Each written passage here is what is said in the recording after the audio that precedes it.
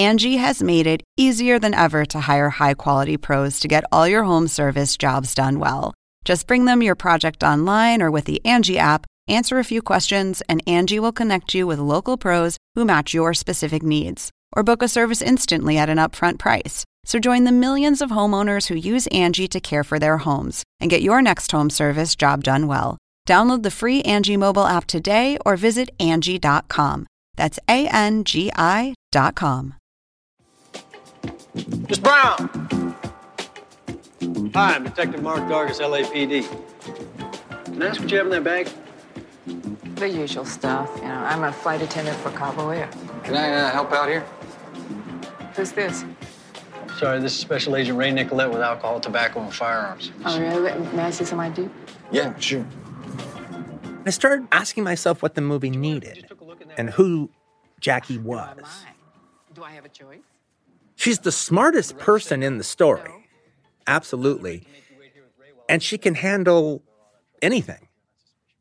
And then I just said out loud to myself, well, that sounds like Pam Grier.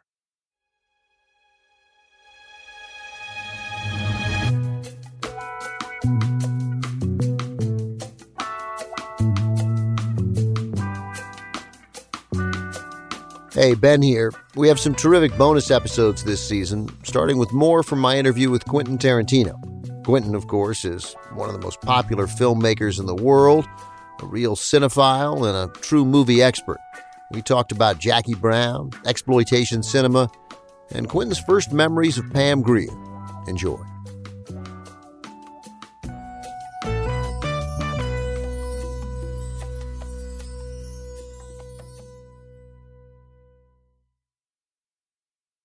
The first time I saw her and the first movie were the same night. It was 1972, and I was 10 years old. And I was staying with my grandmother at the time who lived in East LA. She lived in Montebello. And there was this new movie. They had TV spots for it all over television, and every 10-year-old kid in the world wanted to see this movie. And that movie was The Doberman Gang. About bank robbers to teach a bunch of Dobermans how to rob a bank. There's no way as a kid you can watch that TV spot and not, I have to see the Doberman Gang. Gotta go. The Doberman Gang. 6 savage dobies with a thirst for cold cash that leaves banks. So my grandmother was going to take me out to the movies that night. And she goes, what do you want to go see? I go, I want to see the Doberman Gang. So she goes and takes me to the Doberman Gang. Now, it just happens to be playing at like the theater that's the closest to her, which was my favorite theater in my entire life, was this theater called the Garmar that was in Montebello, California. And so we go to the Garmar. So we sit down to see the Doberman Gang. Before the Doberman Gang starts, there's a series of trailers. And one of the trailers is for The Big Birdcage. Meet the girls of the Big Birdcage, enslaved to every cruel whim and desire of a ruthless madman. So, watch the Doberman Gang. Their co-feature that played all over town was a Filipino movie called The Twilight People, which was the famous Filipino director, Eddie Romero, he had kind of done a version of this story a few times, but this was his biggest version of it. It was sort of a Filipino version of The Island of Dr. Moreau. Test tube terrors evolved from evil. In that movie, Pam Grier was in it, playing the Panther Girl. And you see the Twilight People. The thing you remember is the Panther Girl. You had a good grandmother. Yeah, she was cool. Yeah. And then the third time I saw Pam, this is all just very Los Angeles kind of stuff, all right? The third time I saw Pam Grier was because The Big Birdcage was about to come out, and she was making an appearance on television. She was making an appearance at the Olympic Auditorium during the local roller derby game, all right, with the LA Thunderbirds. The Thunderbirds out 3 points, and look at John Drew. She joined the commentators, and she talked about The Big Birdcage coming out, and she had the big old afro, and she was really, hey, I remember her. That's the girl from the trailer. So you watched and you saw her on the broadcast? Yeah, I watched her on like the local broadcast on Channel 5. Yeah. The way you tell that story would indicate that she made an impression. Yeah, she made a big impression. And then it was just like a series of, one TV spot after another. First Coffee, then Bucktown, then Foxy Brown, then Sheba Baby, then Friday Foster. It was just like I said, Black Mama, White Mama. Yeah, I saw the trailers for all of them. They blanketed the local television with those trailers. Pam Grier, that one chick hit squad who creamed you as coffee, is back to do a job on the mob. I'd like you to think about if there's a way to answer this, one, as a 10-year-old, 11-year-old boy as these things come out. And then also now as a movie director, what makes her stand out on screen? Well, that's interesting. Well, there's almost two different aspects. I mean, it's one thing to watch the movie Coffee and respond to her performance and respond to the story and respond to her journey. The rest of her starring vehicles aren't the greatest in the world, but Coffee is so great it makes up for all the rest of them. Coffee just works. What's almost interesting talking about from a perspective of a 10, 11, 12-year-old is I wasn't seeing the movies. I was just seeing this image of Pam Grier and what this image represented as far as these TV spots and these posters and these newspaper advertisements projected was as this beautiful black woman with a beautiful round afro with a sawed-off shotgun that was just kicking ass, just like a full-on, no-holds-barred action hero. And the thing about it was there wasn't a white equivalent to that. Raquel Welch would do an action movie from time to time, but she wasn't like Coffee, all right? She's not blowing guys' heads off with a sawed-off shotgun. The poster isn't just her, with a big weapon. Actually, the Pam Grier TV spots were more action-packed than the Jim Brown TV spots, and they were pretty action-packed. The baddest one-chick hit squad that ever hit town. Coffee. Even before I got to know who the woman was and got to know who she was as an actress and even got to appreciate the stories, if you just compile it with the TV spots and the movie posters and the one-sheets and the soundtrack albums and the newspaper advertisements, it was this image of Pam in what always looked like a bikini to some degree or another, with that big afro and a sawed-off shotgun. So I saw a lot of R-rated movies at that time, but you still had to kind of talk your parents into doing it, or it had to be something they wanted to see. Yeah. And I don't think Coffee was necessarily something my mom necessarily wanted to see. But around 77, 78, living in the South Bay area, and I started going to this theater in Carson called the Carson Twin Cinema. And one of the things about the Carson Twin Cinema is it showed all the exploitation movies the week that they came out, and usually the big A movies the week they left town. But one of the things that they knew is that there were certain titles that they could just book, and then everyone would show up. So, even though the movie came out in like 72 or whatever it was, 73. 73, yeah. 73. It's like 77, and they're booking Coffee with the Mac as a double feature.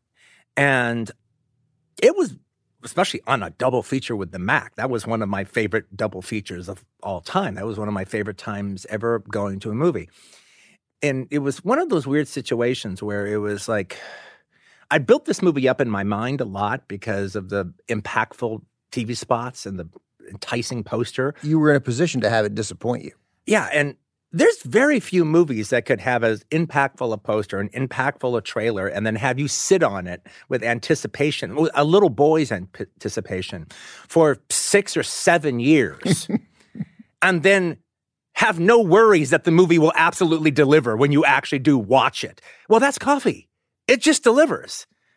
I don't want to go too crazy on the idea that Coffee is a great movie. It's very amateurish, and Jack Hill was exactly where he belonged, all right, when it came to making movies. I do think that Coffee is one of the most entertaining movies ever made. It's one of the funnest revenge movies ever made. It's just entertaining. So you want to play with knives, huh? Well, you picked the wrong player. It's a blast. What the hell is going on here? It's funny. It has a thing that a lot of the other Jack Hill movies has, where it's like, there's a lot of laughs in it. And you're having a bit of an internal struggle while you're watching it in the first 20, 30 minutes about the laughs. You're like, okay, am I laughing at the movie or am I laughing with the movie? And I suspect most audiences might think they were laughing at the movie. But then the story starts working. You start caring. about the Pam Grier character. And about midway through, you're like, no. I think I'm laughing with the movie. No. Oh, and actually, that was supposed to be funny. No, this is this is actually genuinely witty. This is not risible. This is genuinely witty. And then just the way it rolls everything into everything else, all right, in that whole last 20 minutes, the rampage she goes on is just so cinematically effective. It's just so exciting. And you're in love with her. You love her. She can do no wrong. You are so rooting for her. And so was the audience. And just cheered. Just cheered. Come on and sit down and like at every high moment she had in that whole last 20 minutes. Coffee, baby. I'm glad to see you. I knew they weren't really going to do it. Oh, I ain't here because they didn't try, lover. Why don't you just let me have the thing? No! Let me jump then, because you're the perfect person to ask. You know, I agree completely. This is how you write. There's this hesitancy in the beginning, I don't know whether it's the first 20, 25 minutes, and you're not, right? You don't quite know what you're reacting to, right? And so is it authentic? Yeah. And then you buy in at some point. I don't know when that moment is, but all of a sudden you realize that you're into it and you care. It is hard to know how much you are allowed to enjoy blaxploitation films sometimes, and you have seemed like you've figured it out. Well, I've never thought that. I suspect you. Yeah, maybe you wrestle a little less. I didn't wrestle that much with that. So, how should we look at them? How should thoughtful America look at these movies? In the case of Coffee, in particular, there's two ways in it. I don't think you have to have any qualms about this whatsoever. Pam Grier is, to one degree or another, as far as where I'm coming from, is she's a bit of, she's sort of like the Marlene Dietrich of the 70s. On one hand, they don't have anything to do with each other, but she's always been the closest equivalent that I come up with when it comes to a superstar persona of an actress that carries, again, especially if you're talking about the Joseph von Sternberg movies, one after another, after another, after another.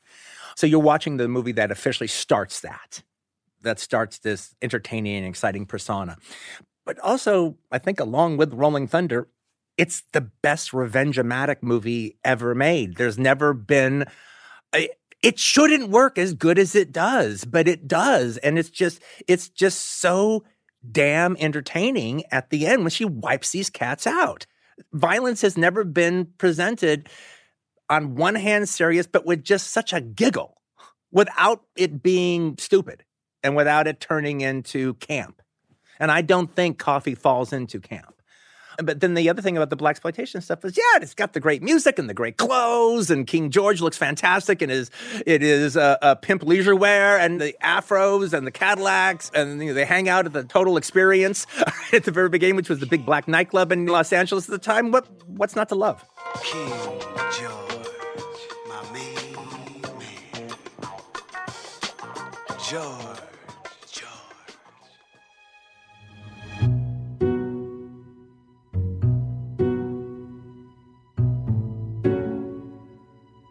Coming up on The Plot Thickens. I want it to sound like a Pam Grier movie. I want it to have a Pam Grier opening credit sequence. I want the poster to reflect a Pam Grier poster.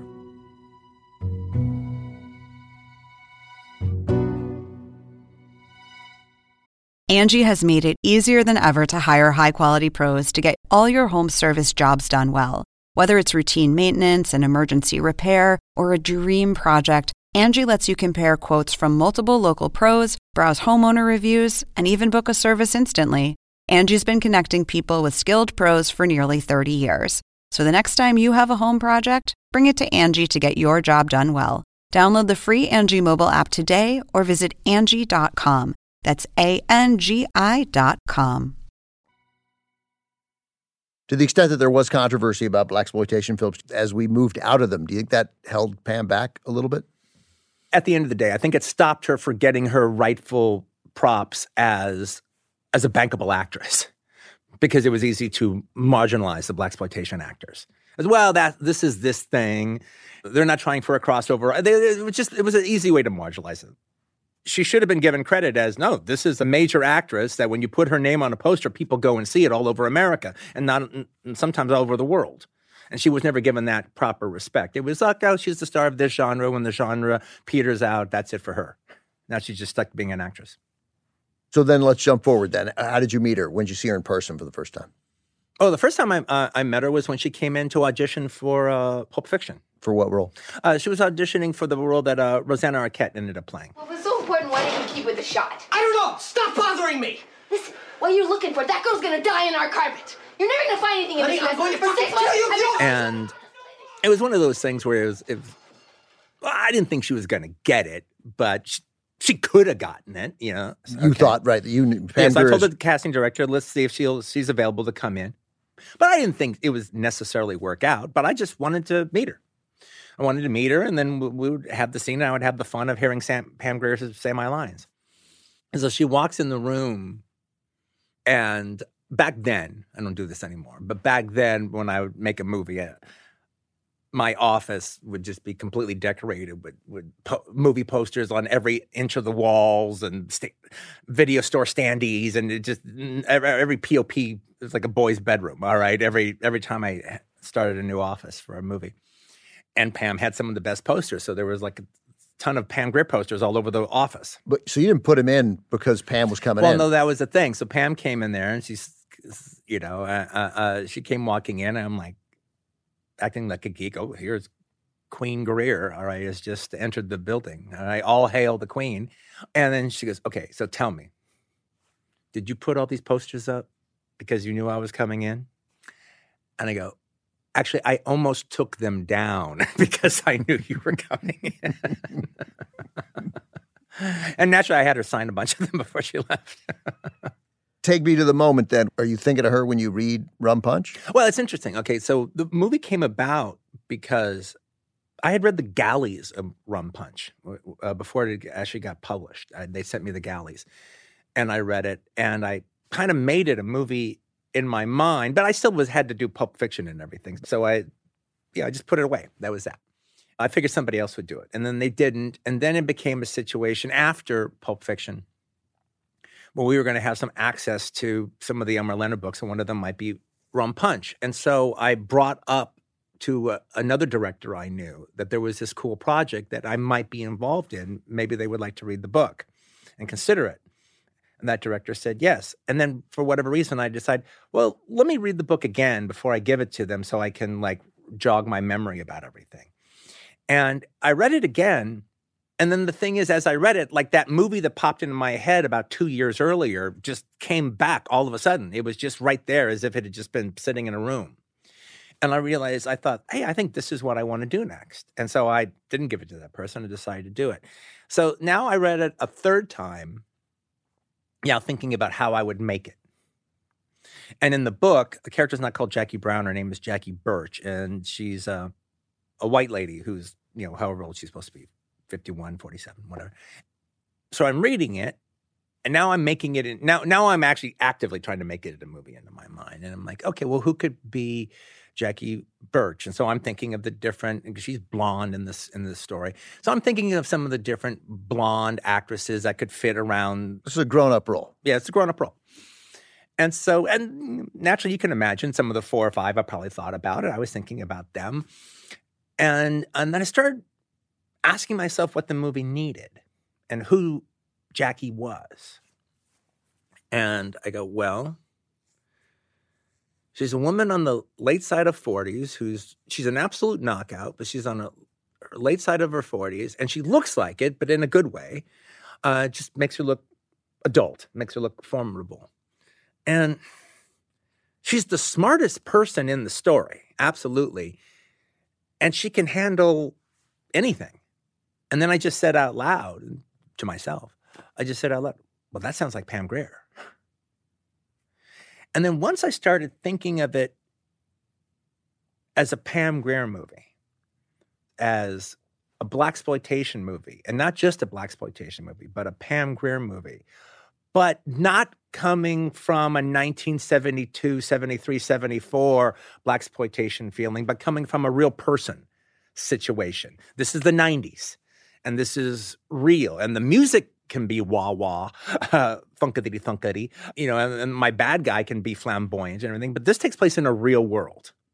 And I even like the idea of even Jackie Brown. Look, she's not coffee, but the idea that, like, a Coffey or a Foxy Brown has lived a life. And this is the life she's lived, and the life she's lived has led her to this. And now we're picking up the story 20 years later.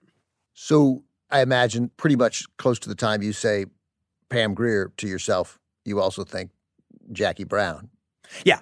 Well, immediately. And then I thought, well, it was like the next thought. All right. And then the idea, well, Foxy Brown, Jackie Brown, well, if I'm going to make it a blaxploitation thing, I'm going to make it sound like, I want it to sound like a Pam Grier movie. I want it to have a Pam Grier opening credit sequence. I want the poster to reflect a Pam Grier poster. Okay, ready? Everybody settle and action. Pam Grier is Jackie Brown. Pam Grier is Jackie Brown. Pamela Grier is Jackie Brown. She tells this story of seeing you while she's driving and you're in Hollywood talking to somebody on the sidewalk. Well, she was with her boyfriend at the time, and I knew him too. And so she stopped and she goes, "Hey, Quentin, how you doing?" And so we're talking, and I'm writing this for her, but I haven't told her about it. And I go, "So how's everything going?" She goes, "Oh, everything's going great." And I go, "Hey, look, got this thing that I'm writing for you. I think it's going to be really exciting for you. I think you're going to find it really special." She goes, "Well, I'm doing some good stuff now. I've got a good part in Mars Attacks. I've got a good part in Escape from L.A. I'm working with John Carpenter, Tim Burton." And I'm just like, fuck all that shit. That ain't shit. Wait till you see what I got for you. She's okay, we'll see, all right? And I still have like a few months more to go on the script, all right? But don't give her any clue whatsoever. She has no idea she has no idea this is coming down the pike. None whatsoever. And then so finally I finish it and I call her up and go, "Okay, so Pam, I finished finally that script that I was telling you about. So I want to send it to you. So you got to give me your address." And so she gives me her address. I don't even send it Federal Express. I send it like with stamps and drop it in a mailbox. And she gets it and opens it up. It's called Jackie Brown. And then there's no letter, no nothing. Just a Post-it on the script that says, "Look at Jackie."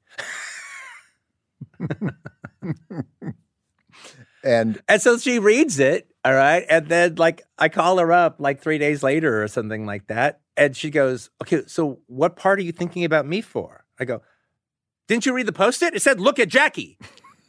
Who do you think?" "Well, you mean Jackie Brown?" "Well, how many other Jackies are there in the script?" "Yes, Jackie Brown." "Well, I didn't think you meant the fucking lead." And I go, "Well, of course.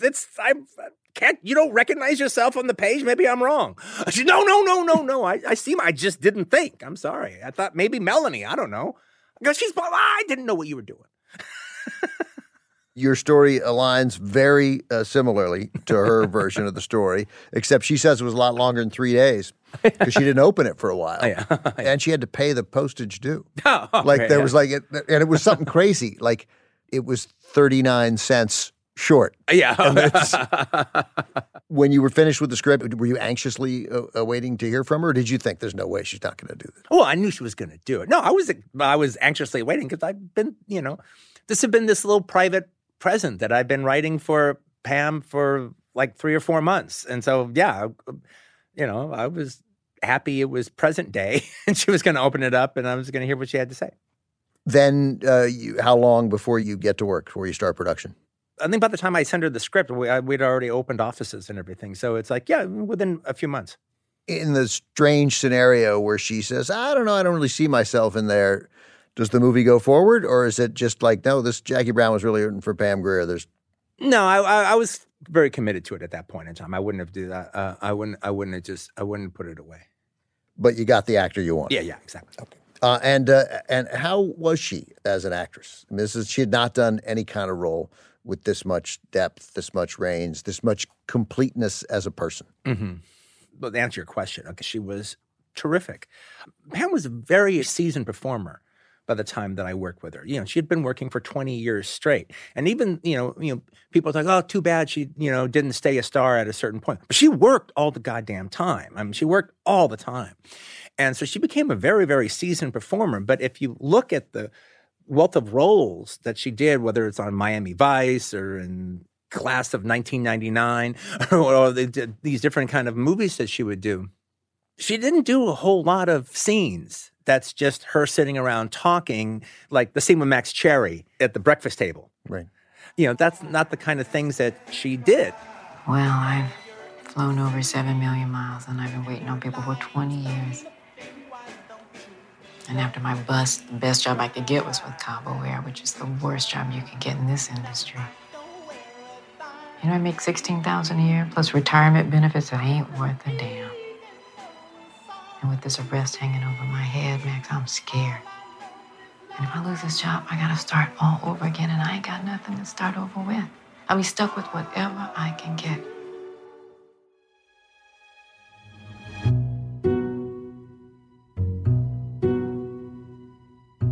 More from my conversation with Quentin Tarantino after the break.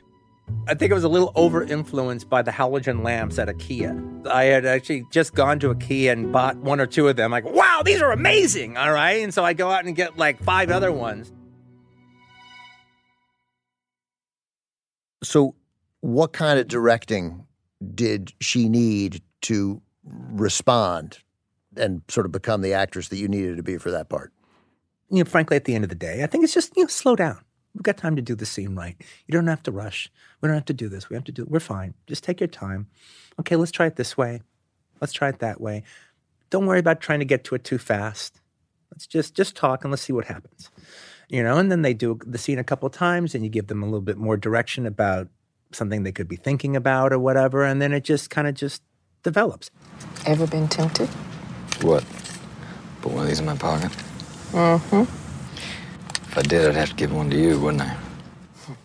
She really is surrounded in that movie by actors. You said, I was instantly caught when you said slow down because, I mean, Robert Forster, Sam Jackson, Robert De Niro, they're all slow, right? In the best possible absolutely. Way, right? Yeah, they're not, they know they're in movies and they know that there is a certain responsibility, but they don't think that their job is simply to tell the story.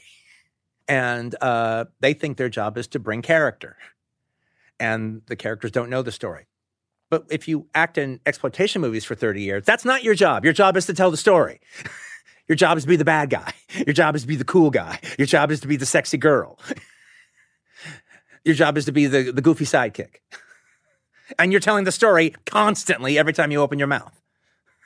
And you're also sometimes working with directors that don't understand what good acting is. So they want you to yell the lines. They want that vein on your forehead to pop out when you're screaming this or that and the other. And they want you to push it. Because to them, that's good acting. But that's not good acting. But you do it for 20 years, and then all of a sudden that is acting. Now, that's not Pam. I'm not saying, but that is a problem that happens when actors have been doing exploitation movies for 20 years. Right, when you're doing movies in the Philippines shot in 4 weeks. Yeah. Right. I like those movies, but yes, that is a problem. Right. But the moment-to-moment work suffers. The let's find it as we do it aspect is not there. Yeah. Is that what I think it is? What do you think it is? I think it's a gun. Well, you thought right. Now take your hands from around my throat. What the hell's wrong with you, Jackie? Shut the fuck up and don't you move. So that scene before with Ordell and the gun, and that gun is sort of, she talked about that, how the manner in which you shot at the angle of her body so that we never see that she takes the gun out of the purse. Yeah, that was actually, that was the thing. That was, I think it was a little over-influenced by the halogen lamps at IKEA, all right? Because I had actually, I think, just gone to IKEA and bought bought one or two of them. Like, wow, these are amazing, all right? And so I go out and get like 5 other ones. And then I was walking around the apartment staging out the scene, and I just kept doing it with the halogen lamps. Like, these are awesome. It's like having a light board, all right, for your movie. And one of the things about, I was really into the realism of Jackie Brown. And so one of the things that was important to me, that even when we found the apartment that Jackie Brown lived in, I knew how much Jackie Brown made a year. So Jackie had to be able to afford that apartment, or I wouldn't have shot there. And so to find an apartment she could afford that would be big enough to actually put a crew in there was not easy, but we did. But, those halogen lamps were pretty cheap. So it was like, that made sense that would be what Jackie would have. And so then we just hooked him up with movie lighting.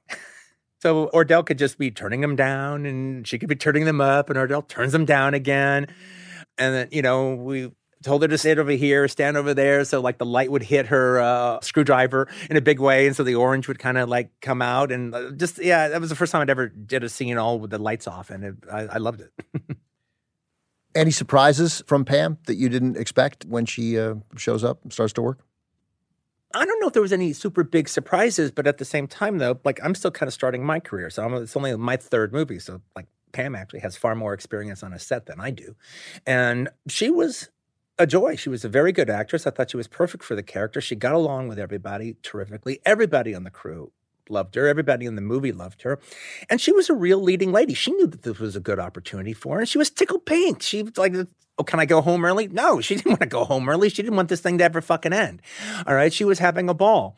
And she appreciated it. And she knew to lead. There's a thing about when you cast a lead actor. There's a thing about a lead actor. They need to lead. They need to lead by example. They are the lead of the film. They kind of, they're sort of like the director a little bit. They need to set up an example. What they do matters. Yeah, what they do really matters. And they need to kind of help lead this production. They need to give it a true north to everybody on the crew and everybody involved in the movie. And she offered that with her sincerity, with her charming personality, her gratefulness, and then also the entire crew watched her rise to some wonderful heights that I think Pam was even surprised that she reached. You're taking a hell of a chance, kid. Not really.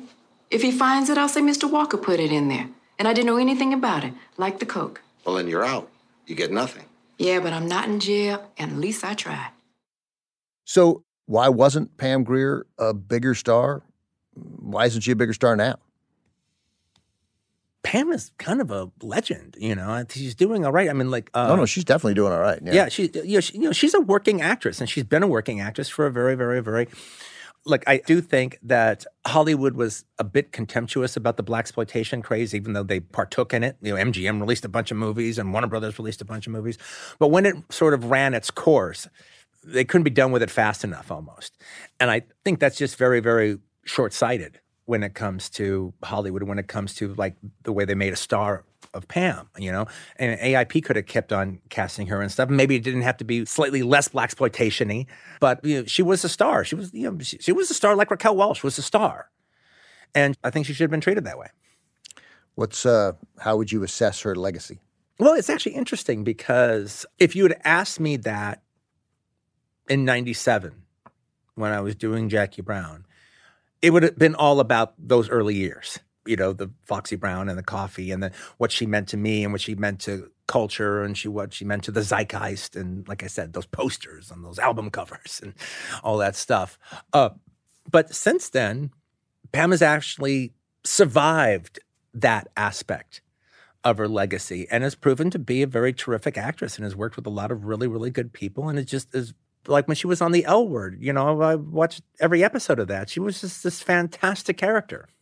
And, to some degree or another, you could almost say that Pam's triumph has been, to some degree, outliving her super cool, super sexy blaxploitation persona and has just become this fantastic actress that has had a 40-year career, if not longer.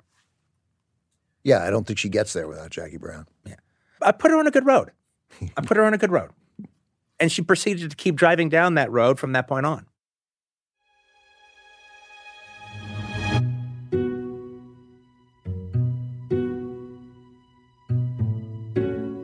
Thanks for listening.